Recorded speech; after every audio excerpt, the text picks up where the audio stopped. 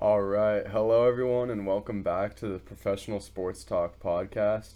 Thank you so much for tuning in for another episode. And I just want to start off by saying I appreciate all the support and notes I received about the first episode. It was greatly successful. Again, I really just appreciated all the support and all you guys reaching out. Please continue to do so and share this podcast with your friends and family.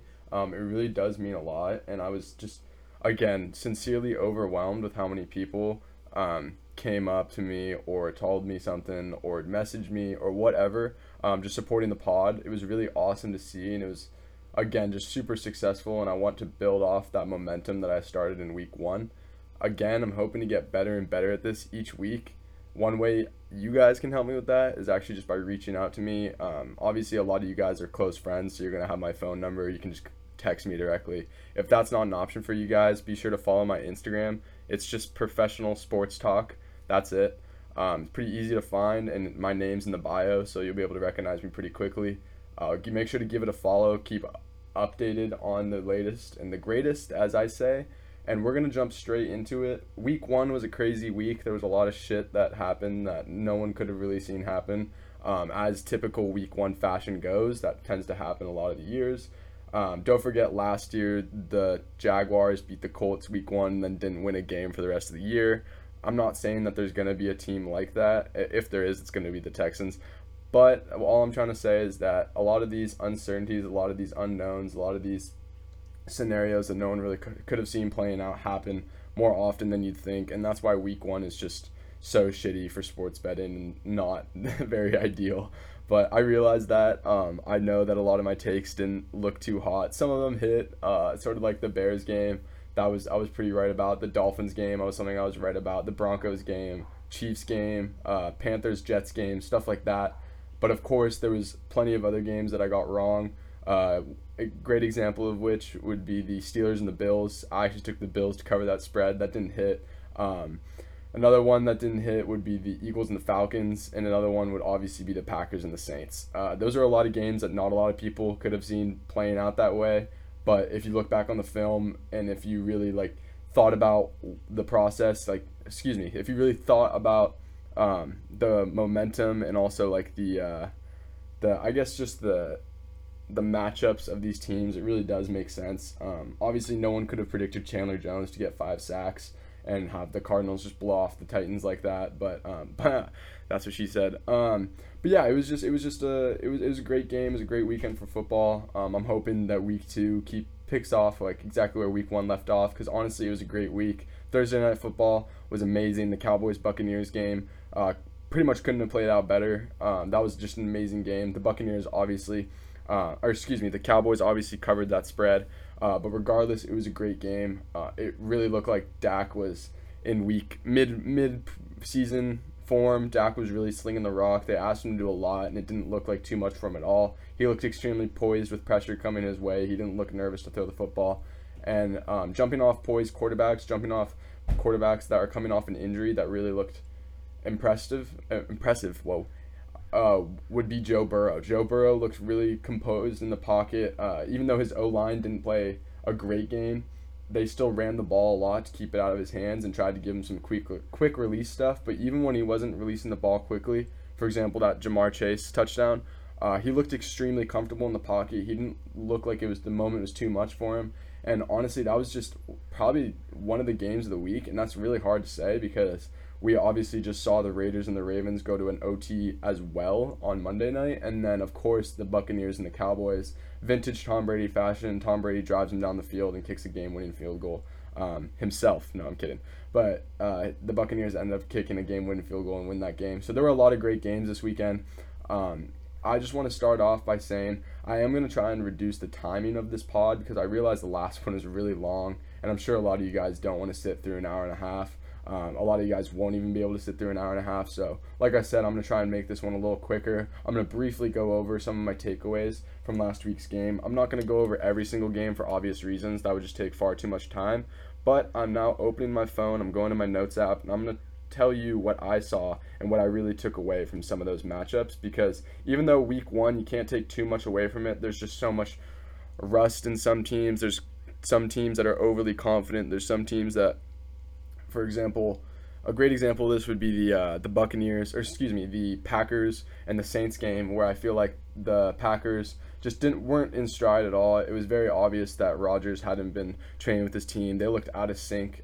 They looked overly confident. They looked like they'd been sleeping on the Saints, and the Saints might have been the other way around. The Saints were a humble team coming into this. A lot of people are projecting them just to barely make the playoffs or miss them entirely. So I think this was a great confidence booster, and I really do wish the best for the Saints. I think it was awesome that Jameis Winston really showed up and was an efficient passer. 5 touchdown passes is just great. I really hope he can keep that momentum coming in the season. I really hope this domination, honestly, of the Packers can really give him a load of confidence that he deserves and that he has earned. So some of my takeaways from week 1. Oh, another thing I want to say before I get into this, I said like 1,000 fucking times in my last pod, so I'm really gonna go out of my way and try to do the best that I can to not say stuff like that. There it is. There it is.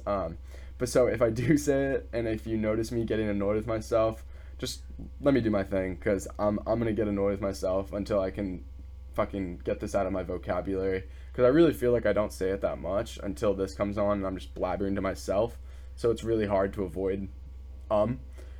Anyways, I'm gonna do my best. Moving on to some of my takeaways.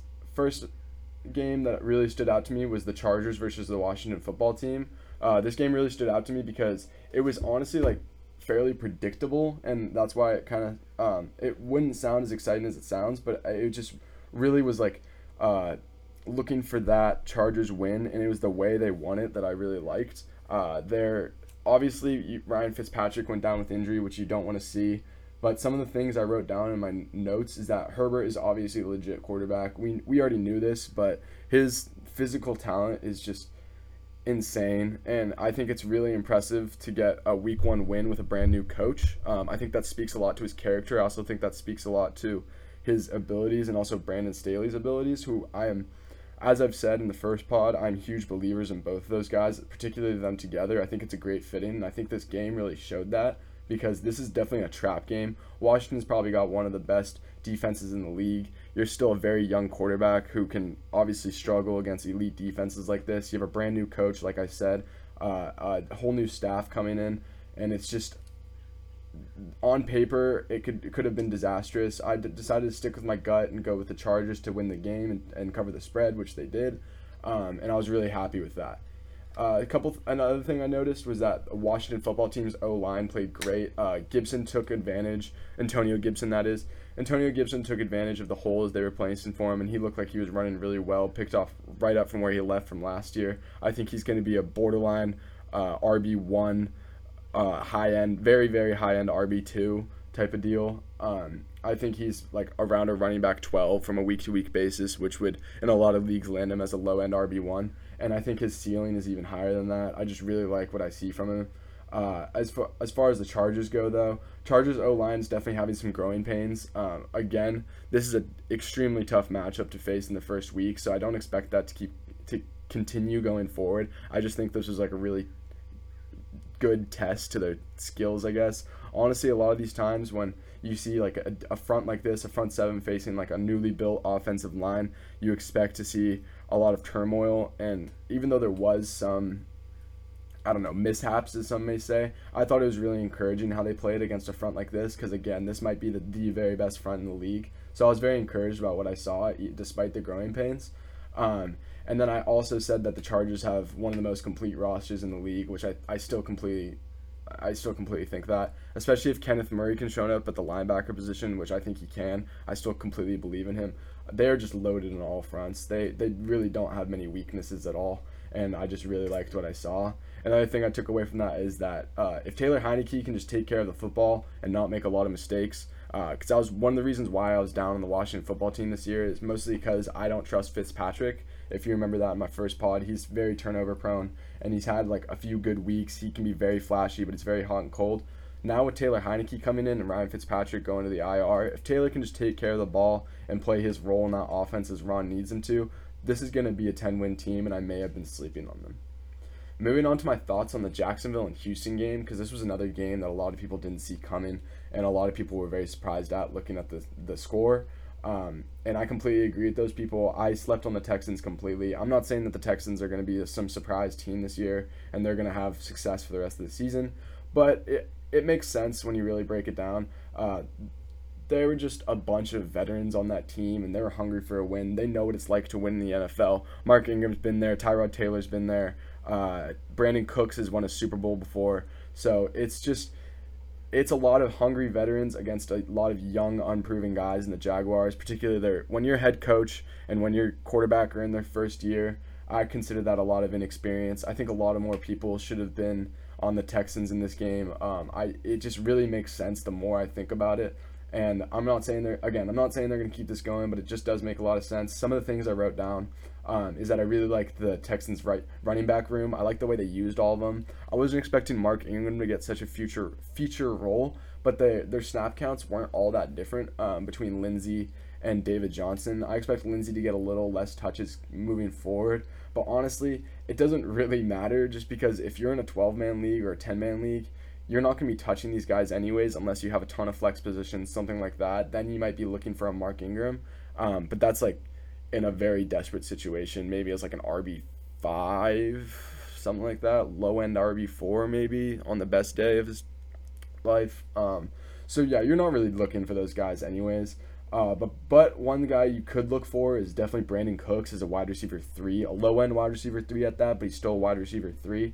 I doubt he's in many of your leagues on the waiver wire, but if you do have him on your roster and you were considering him as a drop candidate, or you're considering, is this legit productivity, can I trust this, because he did have a good game, I wouldn't trust it from week to week, but if a really desperate flex play, or say a couple of your receivers get injured and you got to throw them in there, I wouldn't hesitate, especially against a decent matchup, because we've just seen time and time again, Brandon's going to do Brandon things when he goes to different systems, and he's going to be good wherever he's at. There it is. There's the Sorry guys. I can't help but notice it. Moving on to the Seahawks and the Colts. This is another game that really stood out to me, mostly because it was just really fun to watch, and I always like watching Russell Wilson early in the season. He's just a freaking baller. I love the way the Seahawks team plays football. Particularly, one of the things I actually wrote was I love the way Chris Carson plays ball.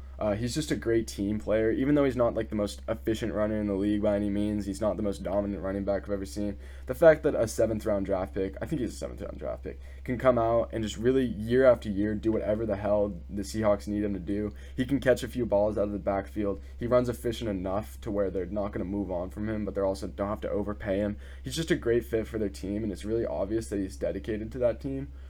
In my opinion, he really plays like it, and obviously you can say that about almost any football player in the NFL. I love the way they play, but it's just something about watching the film on Chris Carson that he's just fully committed and devoted to this coaching staff, and you can see he clearly trusts Russell Wilson and Pete Carroll to carry him to many W's, which they already have.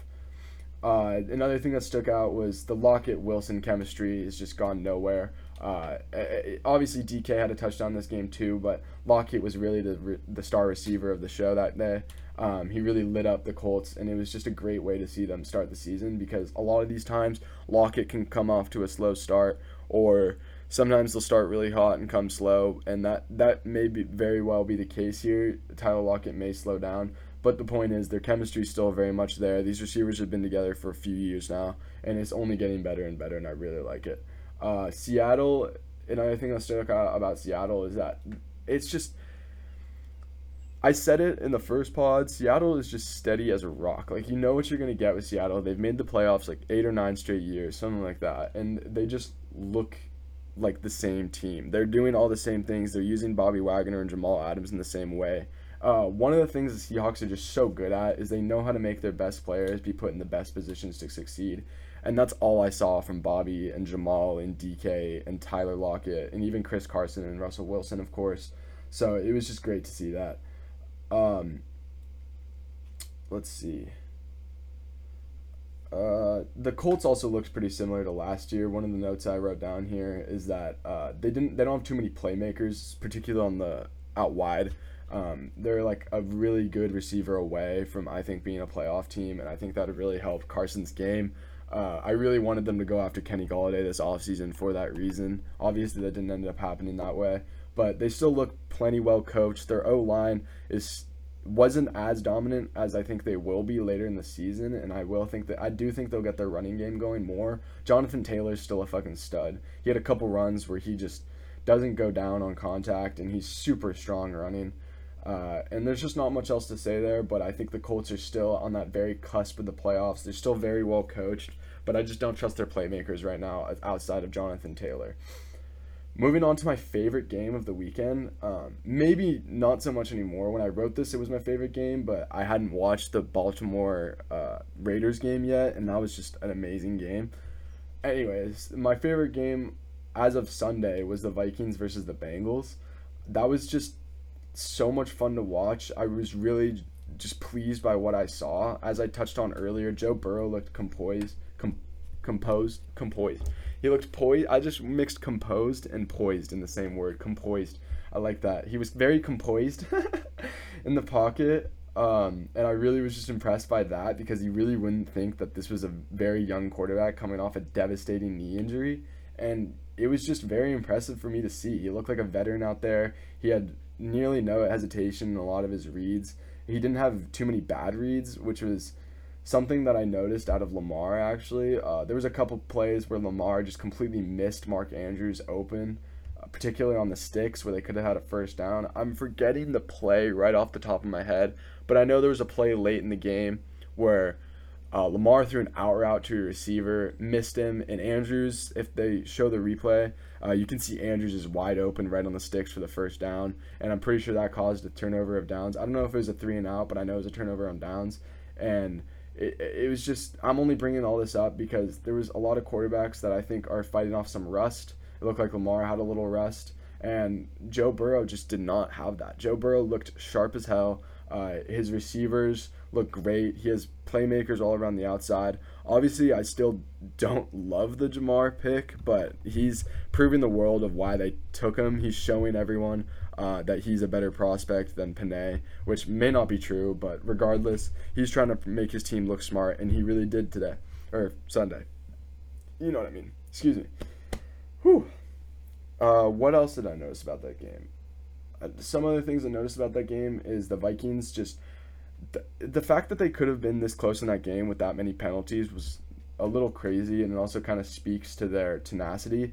They dealt with so many penalties among the O-line, and their O-line just overall played super shitty. The Bengals were getting pressure, it felt like, every other play. Trey Hendrickson looked really good. A few other guys there, I can't remember their names off the top of my head. Anyways, they were getting good pressure. The Vikings O-line looked bad. Dalvin didn't have too many holes to run through. It just wasn't a great game for the Vikings O-line at all. But Mixon ran great. They fed him the rock a lot. I'm assuming that was to protect Burrow. But even then, it just didn't look like Burrow needed that protection. He just, again, looked so poised, so calm. He didn't look panicked at all. I was really worried about, you've heard a lot of the storyline over the offseason that Burrow's mental aspect of that knee was going to be the hardest part for him to come back from. And honestly, it didn't look like that at all. Mentally, he looked completely fine. I'm more worried about him pushing himself too much and hurting his body more. Anyways, a great example of this, by the way, is, you could probably look this up. Look up Joe's touchdown to T. Higgins. I think it was in the second quarter, the third quarter. I forget right off the top of my head. But he just looked so calm in that pocket. He took a shot after it and completed the ball to T, and it was a great ball. That's kind of all I have to say about that game. So moving on to the Cardinals and the Titans, obviously we all know the storylines of this game. Chandler Jones had 5 sacks. Chandler Jones wants his money. He's going to get paid. Good for him, by the way. That was just phenomenal to see. That was awesome. A great motivation to give a player, especially a player that talented and that good. I love Chandler Jones. I've always loved Chandler's game. I didn't think he was going to come back swinging this hard. I knew he had his contract dispute, but I also am fully aware he's coming back from a season-ending injury, and that was just amazing to see. Obviously, it fucking blew my bet. I took the Titans to cover the spread. I think the over still hit, actually. I don't remember exactly what the over-under is, but either way, I don't care about all that. It was just an amazing game to see. I love DeAndre Hopkins. I love Kyler Murray. I really like a lot of these Cardinals young players.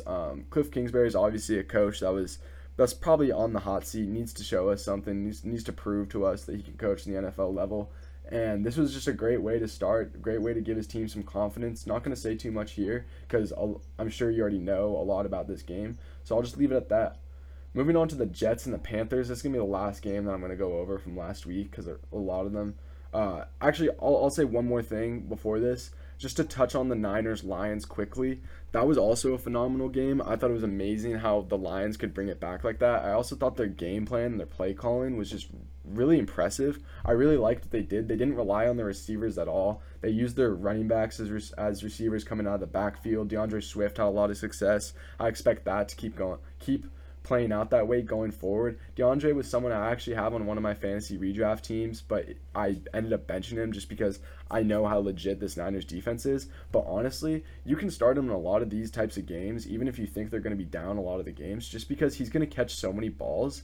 And I think the Lions coaching staff uses their backs and their tight ends really smartly to bail out Jared Goff, because who knows, maybe as the season goes along, the teams just aren't going to respect their receivers at all, and they'll end up stopping, backs and tight ends better. But for now, until I see it, I just really like this game plan. I really like the way the Lions played this game, and I think it's going to be successful for them going forward. Sorry, my cat is like getting tangled in my mic cord. Let me, yeah, she's trying to get pets. What's up, Sonny? What's up? Sorry, guys. Let me just move these wires so you guys don't hear the mic come crashing down in the middle of this. Awesome. All right. So we were going to talk about the Jets and the Panthers before that game was over. The Jets, I just feel so bad for Jets fans, man.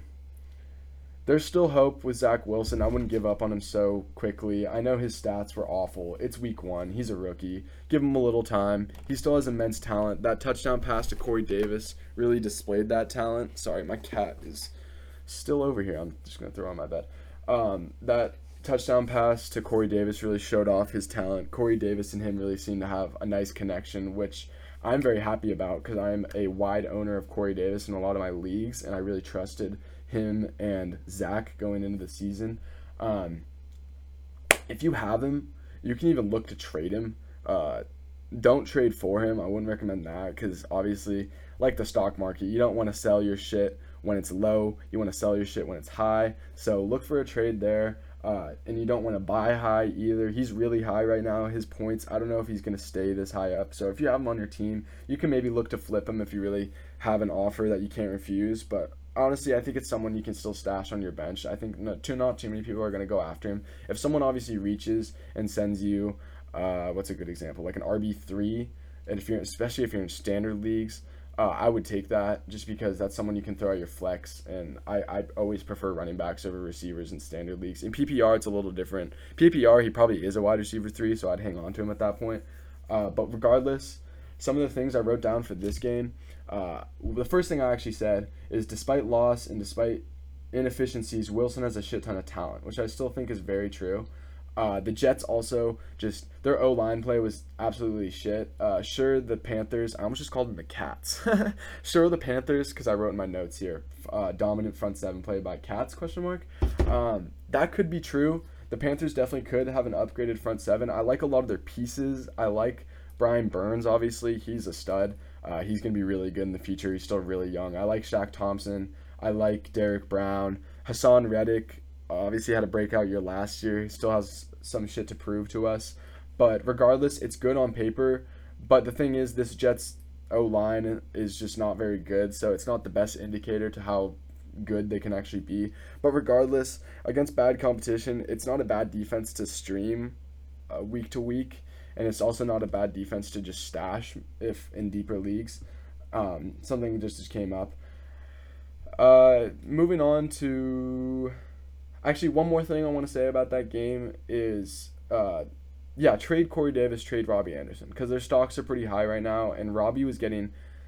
This is going to sound stupid because Robbie was someone who I was hyping up, and Robbie's still someone I'm decently high on. He still has that connection with Sam Darnold, but if you just look at his raw numbers, his raw targets, he was 4th Sunday. This is Tuesday recording this, so he was 4th on Sunday in targets, behind DJ Moore, Terrence Marshall, and who's the other receiver there?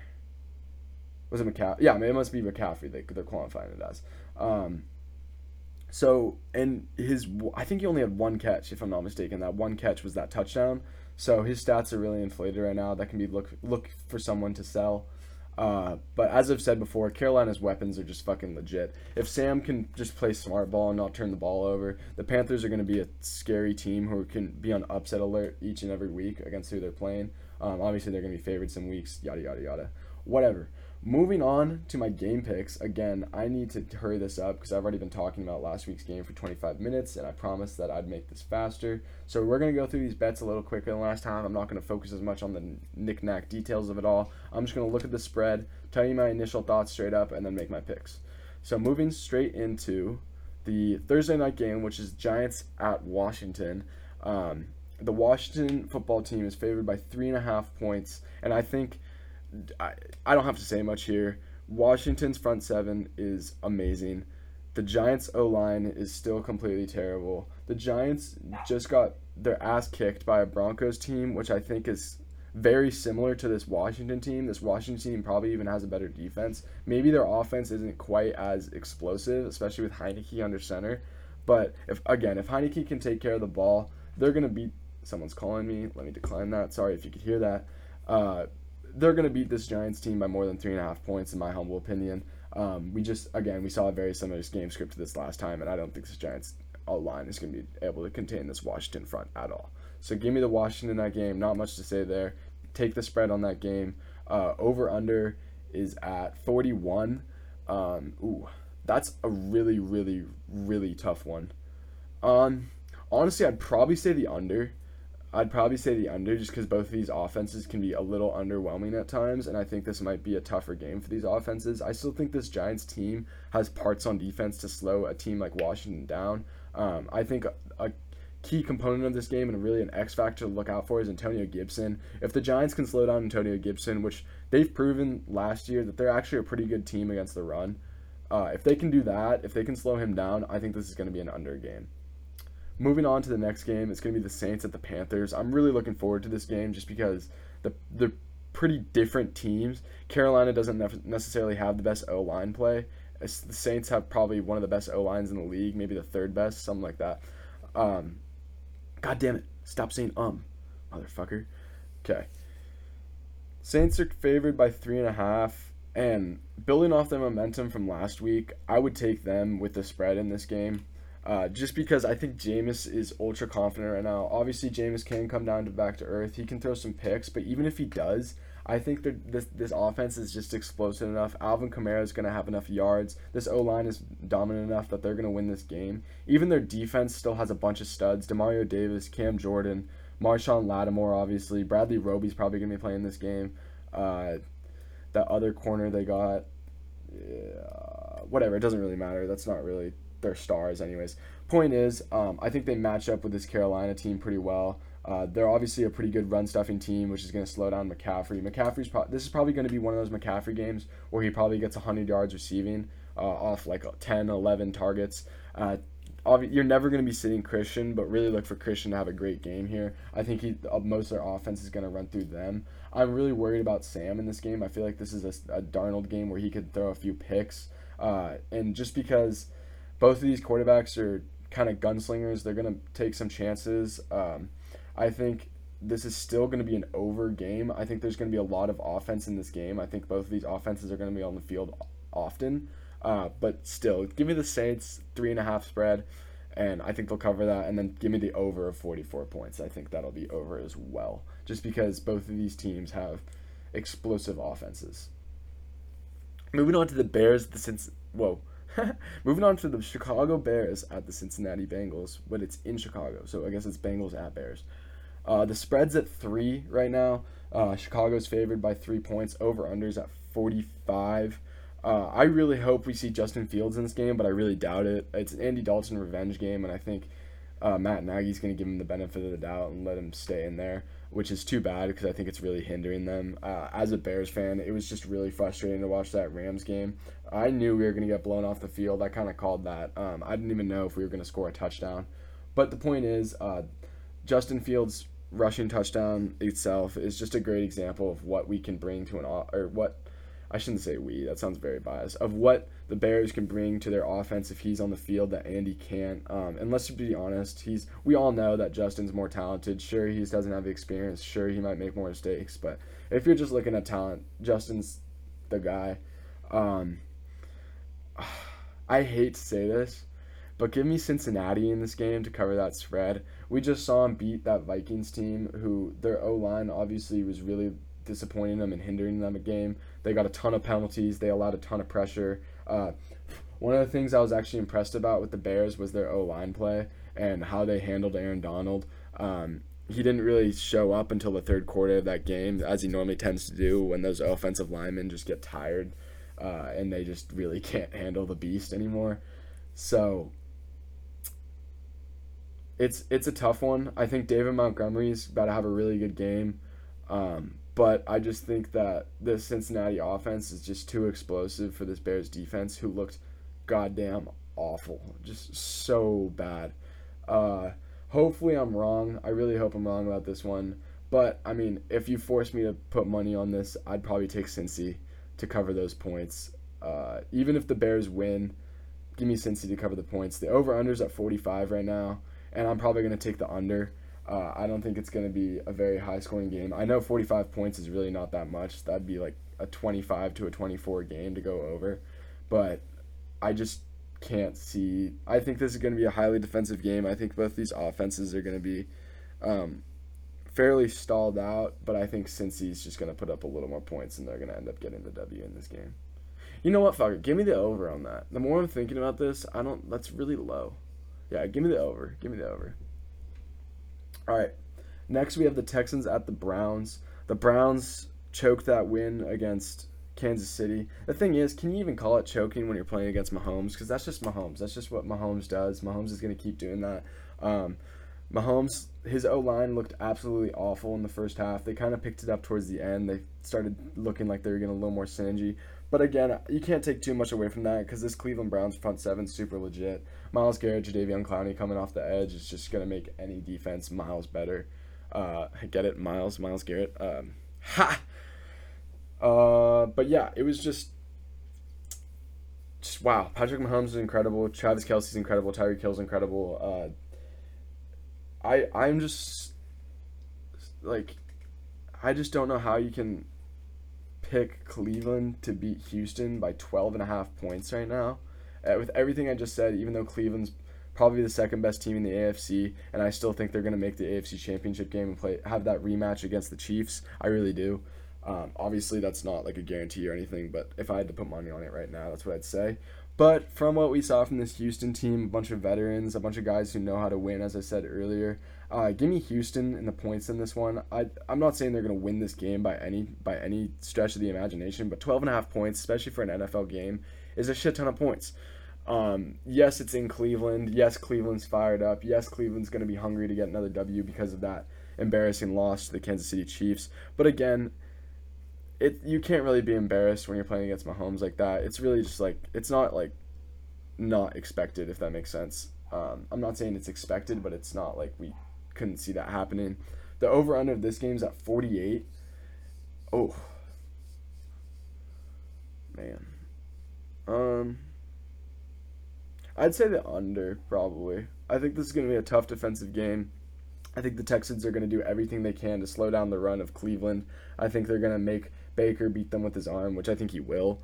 But I think that's why this game is going to be a little low scoring. I think that's why this game is going to be a little closer than people think. So yeah, give me Houston, give me the under in that game. Moving on to the Rams at the Colts. The Rams are currently favored by 4 points, and I'm going to take that just right off the bat. I'm going to take that. This Rams offense looked like they were in midseason form against the Bears. Obviously, this Bears defense, whatever, is not the Bears defense of old. We're very used to, dominant Bears defenses, and this is not going to be the case this year. If the Bears are going to win games, it's going to be because of their offense this year. Sure, their defense still has some playmakers. Of course, Khalil's still there. Eddie Jackson can still make a play or two. But god damn it, Eddie, learn how to fucking tackle, man. Oh, he was frustrating to watch in that game. He was so frustrating to watch in that game. That's a first-team All-Pro. Like, what the hell are you doing? But that's neither here nor there. I can rant about the Bears all day and just piss myself off, so I'm not going to do that. Anyways, is this at? Yeah, this is in Indianapolis. That doesn't matter. You give me the Rams. They're going to cover that spread of 4 points. Their offense is just explosive as hell. I still don't trust Carson Wentz. I still don't, like I said earlier, the playmakers on Indianapolis just aren't that great. Sure, the Rams can be kind of susceptible to the run, but I think the Rams are just going to get so far ahead in this game that Indy's going to be forced to throw, and that's when Carson really can play hero ball and try and do too much. Hopefully he doesn't do that. Hopefully he keeps the turnovers down. But regardless, give me the Rams. Point spread in this game. I think they're going to win by more than 4 points. And the over-under's at 47.5. I'd probably take the over in this game as well. There's a lot of overs this week. These seem really low. By the way, I'm getting all these odds at CBS Sports. You can go over and then check them out yourself. I did the same thing last week, so I decided I'd just stick with it. Anyways, thank you, CBS, for checking me out. Moving on to the Broncos at the Jaguars. Denver's going to be favored in this game by 6 points. Over-under's at 45.5. Not too much to say here, except Teddy Bridgewater's just a great facilitator. He doesn't cause many turnovers. He doesn't make many mistakes. The Jerry Jeudy injury really hurts. Jerry Jeudy's a stud. Jerry Jeudy's someone who a lot of people were targeting in drafts, including myself, especially in the later rounds if he fell that far. But this is really going to help Courtland Sutton's production, KJ Hamler's production, Tim Patrick's production. I don't think this offense is going to take too big of a step backwards, even missing Jeudy. I still think they have plenty of playmakers on the outside, and I still just haven't seen enough from Jacksonville, and I just don't really trust them yet. So give me Denver here. 6 points is a lot of points. I'm aware of that, but it's... Oh, wait, no, it's not in Denver. I thought this game was in Denver. Oh, that actually kind of, like, it does make a big difference just because that elevation. Denver's used to practicing there. Obviously, Jacksonville has freaking no elevation, so they're not very used to that. That was honestly playing a pretty big factor in the spread here. Nah. Oh, man. This is a really, really hard one. I could easily see this being a push. I could easily see Denver winning by exactly 6 points. Over-unders at 45. We'll just start there. Man. Give me the under. I know that's really low scoring, but I think this is going to be a really low scoring game. Both these offenses I just haven't seen a lot from. And fuck it, give me Jacksonville. Give me Jacksonville with the points. I still think Denver's going to win this game, but probably just by a field goal. I think Jacksonville, especially Urban Meyer and Trevor Lawrence, I don't think they've ever taken a loss as bad as they just took last week. So they're going to be really hungry to bounce back and get this win. But I just think Denver's too experienced. They're too talented on defense. They're still going to win this game. I would have had them covering that spread if this was in Denver, but I just can't quite do that. I think the Jaguars are going to keep it competitive, keep it close. I think they'll play tough defense. Yeah, that's about it there. Moving on to the last game before I pause this recording and come back to it, because I actually do have class to get to. We got the Bills at the Dolphins, and the Bills are favored by 3.5 points. The Bills were very underwhelming last week, and I think they're a little embarrassed by that. I really did not expect that to happen. I thought the Bills were just going to pick up momentum right where they left off. I thought Josh Allen was going to come out slinging. I knew how good that Steelers defense was, but I just didn't think it was going to matter, purely because I didn't think that Pittsburgh offense would be able to keep up. But sure enough, Mike Tomlin did his thing. Great fucking coach. Like, seriously, cannot give him enough praise. That was just seriously impressive. Anyways, that's not about last week. Let's keep it on this week. Miami at Buffalo. No, Buffalo at Miami. That does make a difference. That really does. Not too much this time of year, but it still can a little bit. Obviously, the time zone's the same. Yeah, the more I think about it, this time of year doesn't really fucking matter.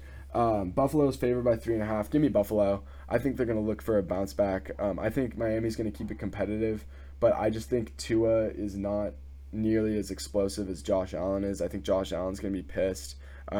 Obviously, Miami's going to throw some crazy complex schemes at them, as they always do, kind of like what happened last week. Played out kind of similar to how I saw Miami threw a shit ton of schemes at Mac Jones that he wasn't familiar with, confused him, very low scoring as I predicted.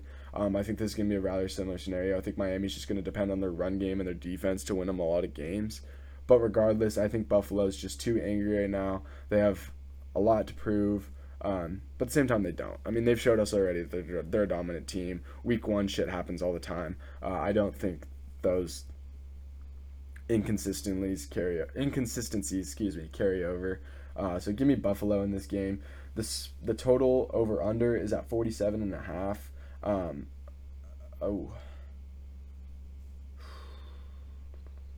This is also a really tough one. I could definitely see this being a push, but it can't because it's a half. What am I saying? This is like the one I didn't think of before I got on this pod. I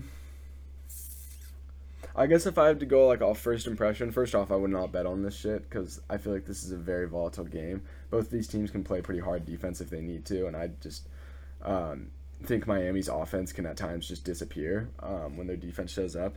So I guess I'd say give me the under. That's a very skeptical under, and I wouldn't hold myself to that, but I know you guys will. Anyways, I'm going to pick this pod up in about an hour. I'm going to stop the recording here, and you'll catch me at the Patriots and the Jets game. See you guys. All right, guys. I am back from class. I'm ready to keep going. We're going to pick it off right where we left off. Sorry about that little cut, but you guys won't even notice it. All right, moving on to the Patriots at the Jets. This is another fairly easy game. Patriots are favored by 5.5 points. Personally, I'm kind of surprised it's not more. I think the Patriots will cover that. It's not a knock on Zach Wilson necessarily. It's just more so a knock on a lot of their injuries. Mekhi Becton is possibly just their best player, flat out, is out for 6 weeks, I believe. I'm forgetting the injury right off the top of my head, but I know he's injured. I know he's going to be out for a little while. And I know that this New England team tends to, have their way with rookies. A lot of rookies don't find success against them. That scheme is just really difficult, and that difficult to break down, I guess. It's also just extremely complex. Not easy for a rookie quarterback to go down there and ball, and I don't see that happening. Over-unders at 43, that's also an under. I'd be looking at taking both of these offenses, at least right now, until they catch their stride. They're both fairly underwhelming, and with that being said, the Jets defense is not very good, fairly underwhelming as well. So that's why I'm taking New England, and I'm taking the spread this game. I think they're going to cover that and take the under.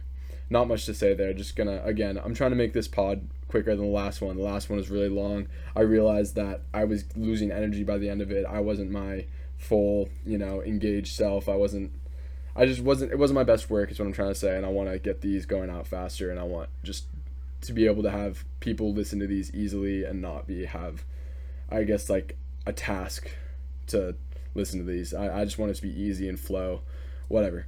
Point is, I'm going to try and speed this up. Niners at the Eagles. This game is in Philly, obviously. The Niners are favorited by 3.5.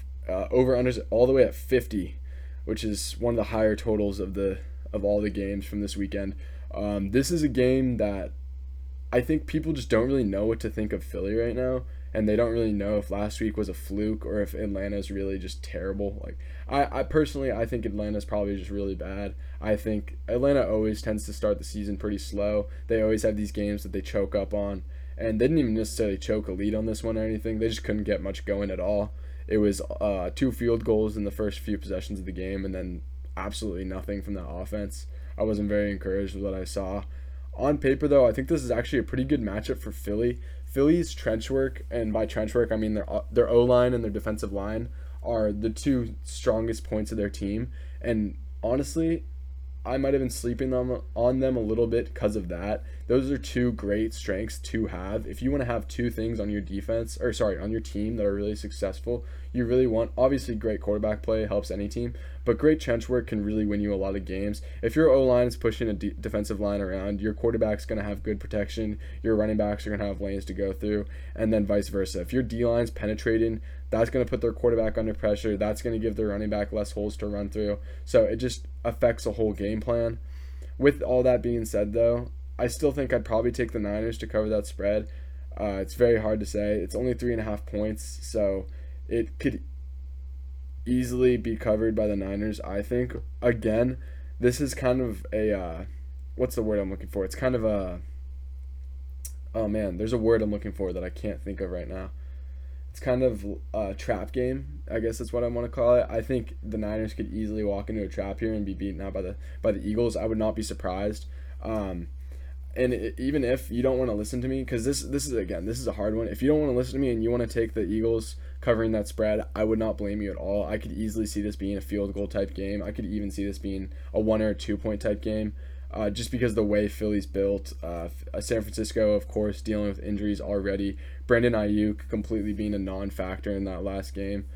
Hopefully he bounces back and has himself a decent day. I remember last year they were playing Philly when he really broke out, had that crazy catch after the run, hurdled the guy for a touchdown, just looked absolutely phenomenal. Hopefully he can replicate that. But again, right now I'm not going to bet against the Niners. I just haven't seen enough from Philly. I don't really know how fluky that was. I don't really know if Jalen's going to be able to keep that accuracy up because, again, that Atlanta team is just not very good, and San Francisco on paper should be a lot better.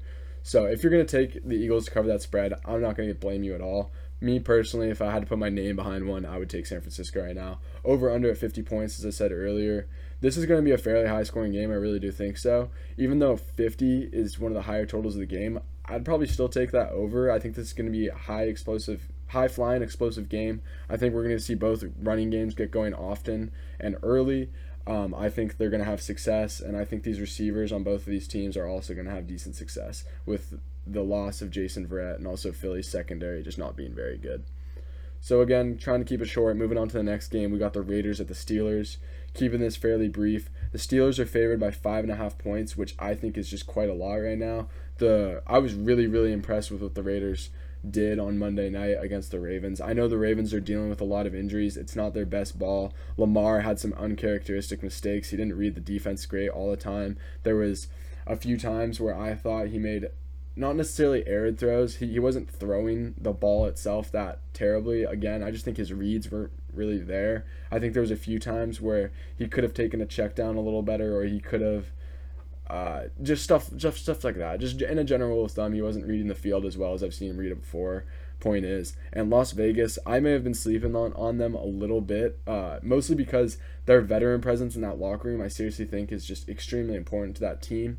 I really like what they're doing on defense with their veterans. Max Crosby was getting enormous amounts of pressure.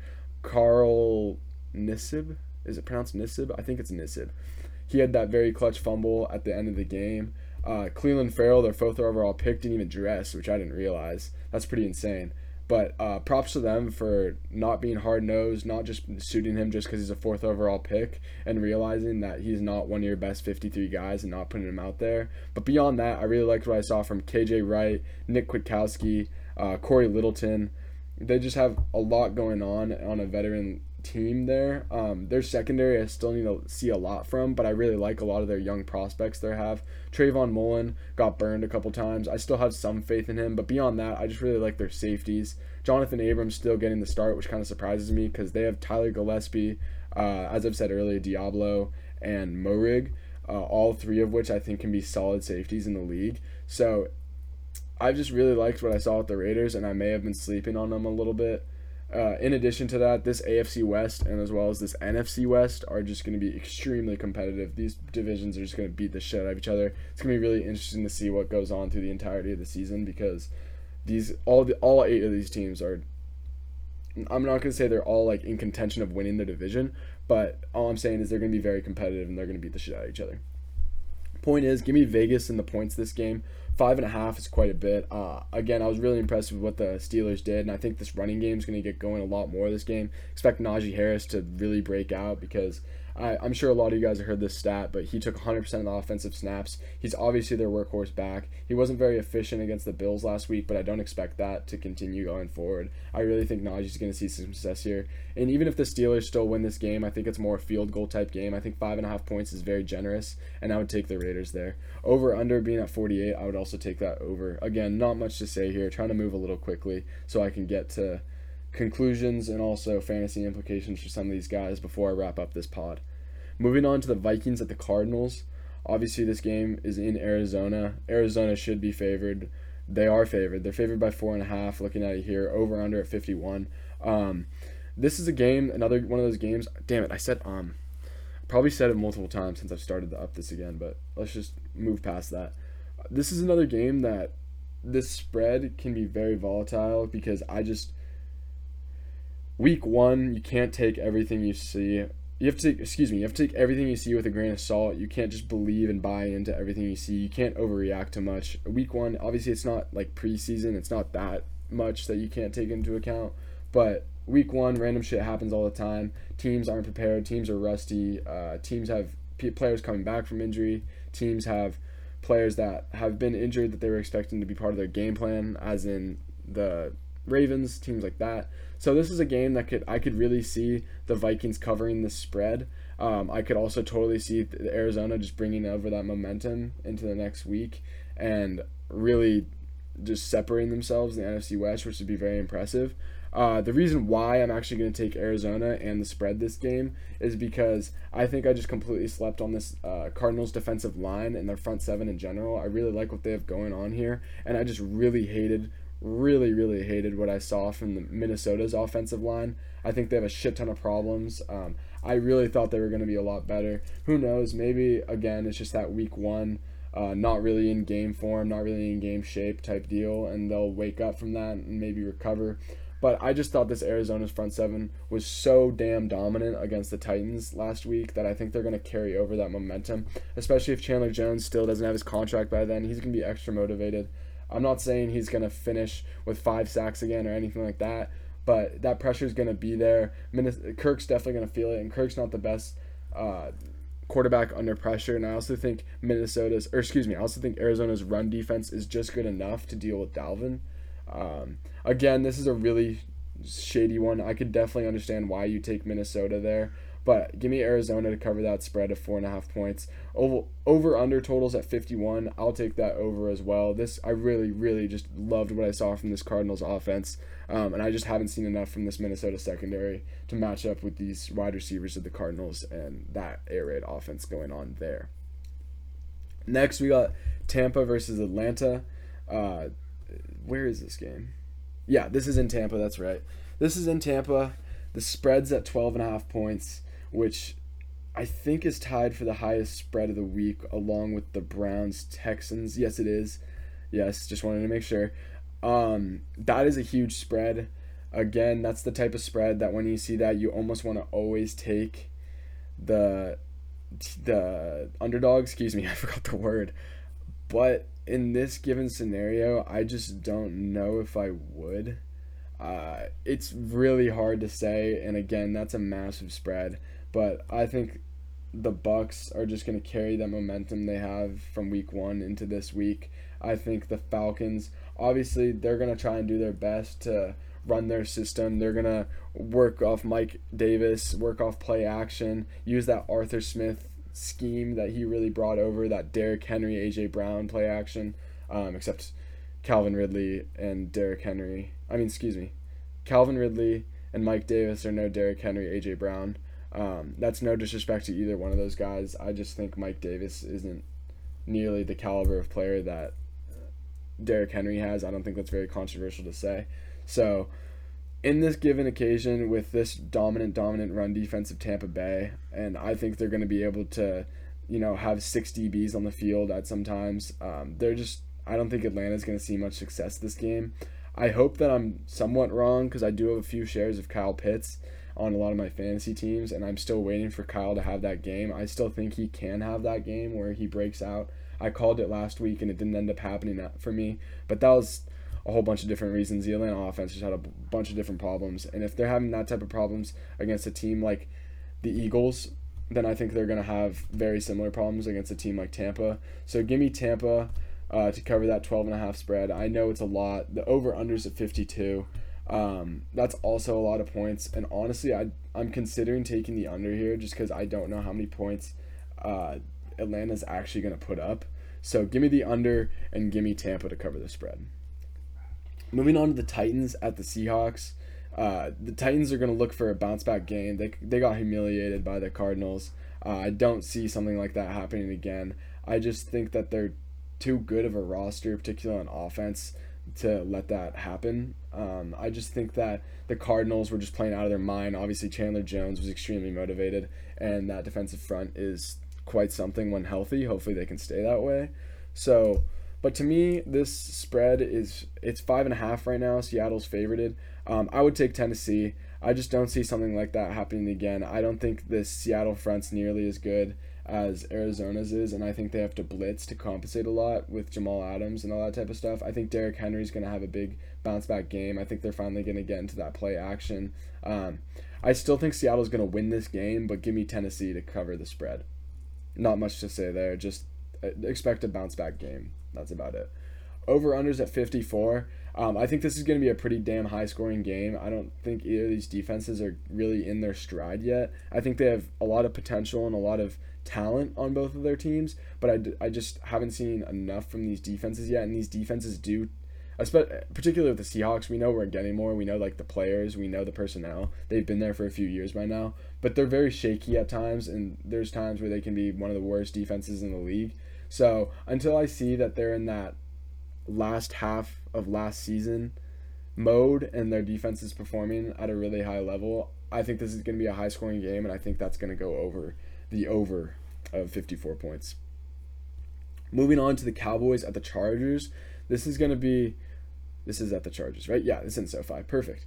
This is going to be a great game. I'm really, really looking forward to this game, mostly because I have a lot of shares of both of these parts of these offenses. They're very pass-heavy offense, particularly in the Dallas's case, but I really think we're going to see both of these running backs in Zeke, what the hell did I just say? Ezekiel Elliott, you know what I mean? And Zeke and Austin Eckler have big games. I think they're going to catch a few passes out of the backfield. Austin more likely to catch those double-digit passes. I'm not saying he will, it's just more likely to. I think this is going to be a very high-scoring game, and Vegas does too. The over-under's at 55. That's a hard over to take. It really is, because that's a lot of points, especially in an NFL game. But honestly, I think they're going to go over it. I think these offenses are going to be high-flying. I don't think these defenses are going to be able to stop one another. I think it's really, the X factor in this game is really going to be whatever defense has the more clutch plays, has more stops, is going to end up winning this game, because both of these offenses are high-flying. Young quarterbacks, a lot of receivers, great weapons out of the backfield. Just very similar teams. But I still think that the Chargers are a little better right now. The spread's at 3 points, though, and that's very, very close. I could really, truly see this being like a 1-2 score game, just the way last week's game was for Dallas. I could really see something like that happening again. So give me Dallas for the points, but give me the Chargers to win. Take the over of this game. Again, not too much to say. Fairly similar teams.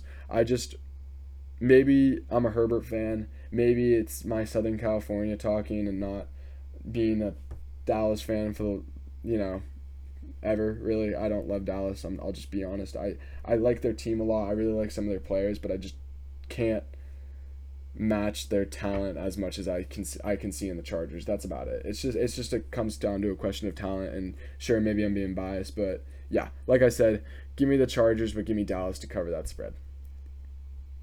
Moving on to the second to last game. I believe this is the Sunday night game. Yes, it is. The Sunday night game, we have the Baltimore Ravens versus the Kansas City Chiefs. We just saw the Ravens lose on Monday night to the Raiders in a great fucking game. Kick-ass game. Just totally had everything you could ever want. Great defensive clutch plays on both sides. Decent special teams play. Exciting quarterback play. Exciting receiver play. Darren Waller's obviously a beast, but we're not talking about the Raiders right now. We're talking about Baltimore versus Kansas City. Lamar has come out himself and said that Kansas City is this Baltimore team's kryptonite, and I think that's going to continue into this game. Patrick Mahomes is just too magical. It doesn't matter what this O-line can't do. This O-line may be holding this offense back a little bit, but Mahomes is just so great under pressure. He's so good at scrambling. He's so good at extending plays that I just don't think it matters. Baltimore, they're going to keep playing their game as far as the run. They're going to try and keep Mahomes off the field, but I think Steve Spagnuolo is very much aware of that. He's going to throw a ton of confusing schemes at Lamar when he is passing. He's going to try and stack the box, send blitzers, so Lamar can't get out of the pocket. I think Baltimore is just frankly walking into a buzzsaw, and starting 0-2 in that AFC North is going to be really hard for them to come back from. I'm not saying that they can't. Plenty of teams do every year, but it certainly does put a little, what's the word I'm looking for? It puts a hole in their season. It puts a little more pressure on them to turn up. So the spread's at 3.5 right now. Give me Kansas City to cover that. The over-under's at 55 points. Man, that's also a tough one. Honestly, a part of me wants to say the under. I really do. I think that this Kansas City team is going to slow down this Ravens offense just enough so they don't have many points, and I think that Chiefs are going to score a whole bunch, but that's not going to be enough to cover the spread, so give me the under there. Moving on to the last game of the day, or game of the week, rather. Sorry about that. We have the Lions at the Packers. This one was a little surprising to me just because of how impressed I was with the Lions last week. Sure, they got a lot of their yards in garbage time, but there was a serious chance for them to come back in that game. And luckily for the Niners, they held off strong and held them off from that comeback. But a side note on that game, the spread was at 8.5. Like, this is the type of shit that Vegas does, and it just blows my mind. It was 8.5. They won by 8. So many bettors just got fucked over by half a point. Anyways, so Lions at the Packers. Packers are favored by 10.5. This is in Lambeau. Aaron Rodgers knows he just got embarrassed. Aaron Rodgers knows that he cannot have that happen again. But at the same time, I kind of like what I saw out of this Detroit Lions team. Their O-line looks like the best part of their team. They got a solid running game going. I like the way they use their weapons, as I've said earlier. They don't rely on their receivers at all. They know they're very weak in that position, so they don't even bother. It's TJ Hawkinson, it's Jamal Williams, it's DeAndre Swift catching balls, and I think they're going to keep it that way, and I don't think this Green Bay defense is good enough to really slow them down.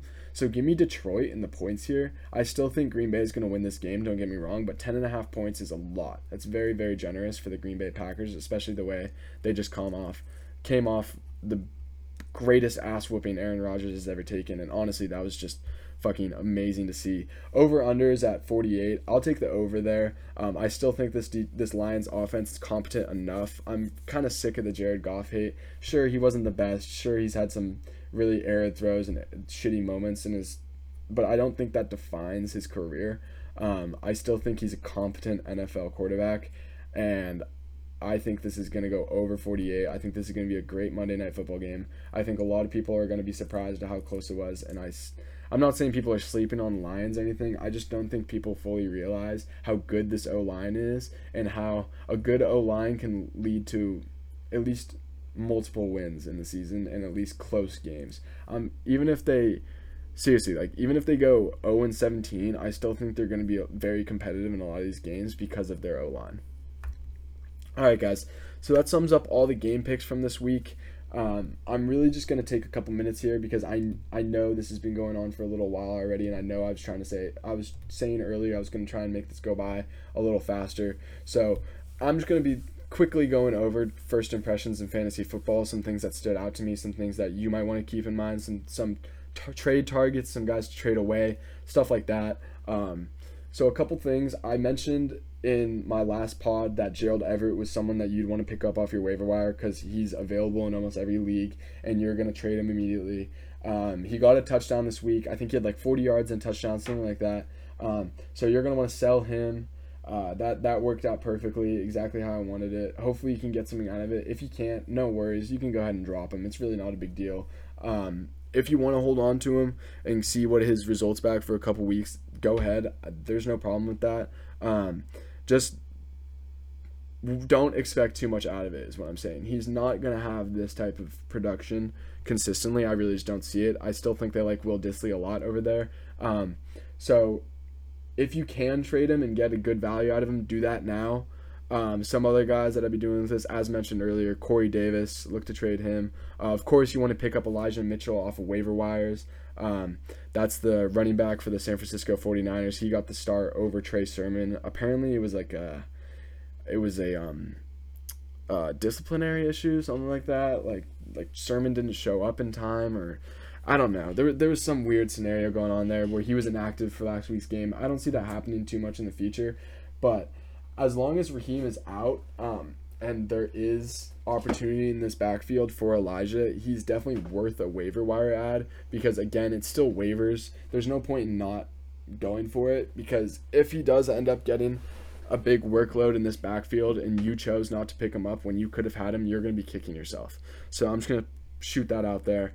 A few other guys to look for would be, I'm not looking at many of the Raiders players right now, but just keep an eye on a couple of them. For example, I really like how they're using Kenyon Drake. It really was not familiar with how Arizona was running him. God, I need to stop fucking saying. It was very different to how Arizona was using him last year. He was catching a lot of balls, and he was also lining up out wide in the slot. Just a lot of different schemes and ways they were using him. I really like that. I really wasn't expecting it. I know I shit on the Kenyon Drake signing a little bit in the week 1 pod, but that was only because I hadn't seen him be used in this type of role, and honestly, I really liked it. It was really cool. I thought it was a really good way to incorporate Jacobs and Kenyon and not bring a sort of like, what's the word I'm looking for? Not like mess up the flow of your offense, not make it choppy. It still felt smooth. It still felt like they could both be on the field and be comfortable. So that was great to see. What else? I wouldn't panic about Kyle Pitts. I wouldn't panic about Calvin Ridley. Those dudes are still going to be in an offense that's going to be passing the ball a shit ton. One guy that I would be a little more panicked about would be Mike Davis. Mike Davis, he didn't look terrible running the ball, but their O-line looked really bad, and he didn't catch as many passes as I was hoping. He did get a lot of snaps as we expected, but this offense just looks so bad and they're passing the ball so often that I think a lot of these touchdowns are going to be through the air and not on the ground until they play some of these worse teams. So hopefully you didn't spend too high of a draft pick on Mike Davis. Hopefully he's not at your flex anyways. Hopefully you're benching him. But I just wouldn't be very encouraged from what I saw. I don't know if I already skipped over this game, but I'm going to jump back to it really quick. Some implications of the Niners-Detroit game. There was a lot of great stuff in that game. Looking what Deebo Samuel did, I don't know if he's going to be able to do that type of production or make that. Wait, what the fuck am I trying to say? Whoa. I don't know if he's going to have that type of production again. He really impressed me, and there was a majority of his points really came from one play where I don't remember how many yards it was right off the top of my head, but it was just terrible coverage by Jeff Okudah, completely blown. He caught the ball, ran it all the way for the score, and a majority of his points from this week came from that one play alone. So I wouldn't overreact to that. If you have him, trade him if you can. If you can get something you think is worth out of it. If you can get, he's probably a low-end wide receiver 3 in my eyes, maybe a high-end wide receiver 3. If you can get a high-end running back 3 in standard leagues, or if someone, say for example you have Gerald Everett, Deebo Samuel, I think a great trade to look for would be something like a Pitts, because he's low right now, and then maybe like an low-end RB2, something like that. I think that'd be a great move to make, because these guys that really produced and their stats are very inflated, like the Robbie Andersons, like the Deebo Samuels, they had one big play for a touchdown. You want to sell those guys because that productivity is not sustainable long term. And again, I don't think Brandon Ayuk's just going to put up a donut like that again. So I don't think Brandon Ayuk's something we have to panic about, and I don't think Deebo's something we have to overreact about. But looking at the Detroit side of that game, I really was just, I've said this already, but I loved what I saw from their backs and their tight ends. So those are going to be guys that if you have on your bench, you're going to be confident in. DeAndre Swift comes in as like a low-end RB2, maybe like a high-end RB3 flex play type deal. And then TJ Hawkinson is the real deal. He's going to get a fuckload of work. He's going to get a shit ton of targets, even if he's not getting in the red zone constantly because his offense might be a little incompetent. He's going to get a ton of passes, and I see that being the same way with DeAndre. And even Jamal, who had a pretty good game. Jamal is actually someone who, if you can convince someone in your league that they're going to keep using him the way they used him yesterday, you might be able to trade him for above his value right now. I don't know if I'd recommend that because we just haven't seen a whole lot and what his role is. He could seriously have a significant role in this offense, and it might be someone you want to hold on to. But I'm just throwing it out there. If you're looking for receiver depth, or maybe you need a better quarterback or something like that, maybe you can package them together with something like that, and I wouldn't put that against you. I think that'd be a decently smart move. Trying to think what else some of the implications were. The Dolphins Patriots, I'm pretty sure Gesicki put up a 0 for me. I have him in one of my leagues. I can't remember directly off the top of my head. He might have done something, but either way, this Dolphins team, their offense looks a little underwhelming. They're going to win a lot of their games. The way they just won it against the Patriots. They're going to try and confuse quarterbacks. They're going to try and play at hard-nosed defense. They're going to make Tua just be a game manager, and that doesn't leave a lot of points for fantasy. Again, these backs, particularly Myles Gaskin, is someone we're really going to want to target. I don't know. Let me actually look. I don't know his stats directly. Yeah, he didn't have phenomenal stats, so that actually might be someone who you can look to trade for. The only problem is, again, is that as I've said earlier, Malcolm Brown and Salvin Ahmed 100% have roles in this offense. Even if Myles Gaskin was leading all of them in touches, it's still very possible that some of the goal line work goes to not Ahmed, Malcolm Brown, and it's still very possible that Ahmed's going to steal a couple catches from him.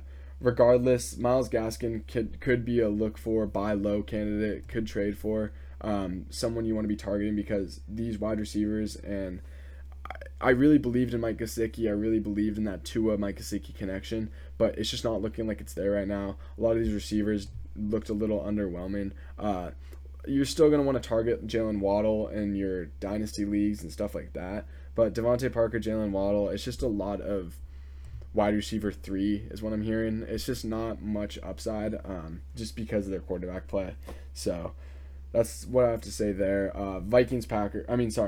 Packers Saints, don't overreact. The Packers are going to be back. Jameis isn't going to have this productivity every single week. He's probably not someone you're going to want to look to start in a 12-man league. In Superflex leagues with 12 players, sure, you could start him as like a mid-range QB2, I would say. But again, I wouldn't expect this type of just efficiency. The yards could certainly go up, but this pure efficiency, I believe he only threw like 20 times, if I'm not mistaken. He threw 5 touchdowns, so that's just extraordinary efficiency that I just cannot see as sustainable. There's not too much to say other than that. I'm trying to think of any other impressions I have. I've already talked about the Texans-Jaguars. You know who you're going to start in the Cowboys games. The Buccaneers. I guess I could say this. AB, AB, AB, AB, AB. Business was booming for AB on Thursday night. That was awesome to see. That was truly awesome. I was a huge believer in Antonio Brown. I really thought that he was going to be the wide receiver to target in this offense purely because of his draft value. It's not that I think he's going to have the most yards or the most touchdowns or the most efficient numbers or whatever, but it's where you were drafting him that made it so worth it, and his dividends are already paying off. I'm already considering him playing at my flex next week in my 10-man league. I just really, really like what I saw from him and Tom Brady. They always seem to have this special connection. Yeah. So with all that being said, I'm just gonna take a last look at the schedule from last week. I don't think there's much else to say. Again, just to go over briefly, I really want to make sure this pod's getting better week to week. I really want to make sure that I listen to your guys' feedback, because it means so much to me when you guys give me feedback. I really seriously do. Even if it's criticisms, even if it's just compliments, just talking to me about my pod and helping me make it the best possible podcast I can make for you guys is really what's most important to me here. I really just want to make something that people can come to week in and week out, rely on, really have a good time enjoying to, and really just take something away from it at each and every single week. So if you're listening to this and you've really gotten all the way this far, I appreciate the absolute hell out of you. I appreciate the hell out of you regardless, even if you just clicked on this podcast. It seriously means the world to me. I really do hope that I get better from this week to week, as I've said. I really hope you enjoyed this pod. I'll catch you next Tuesday. And again, share this with your friends, share this with your family. Thank you guys so much for the support. And just one more time, make sure to follow my Instagram, Professional Sports Talk. I hope you guys can't hear this helicopter flying over my house right now. But with all that being said, thank you guys so much for tuning in today. Have a nice rest of your day, and go Bears. Peace, guys.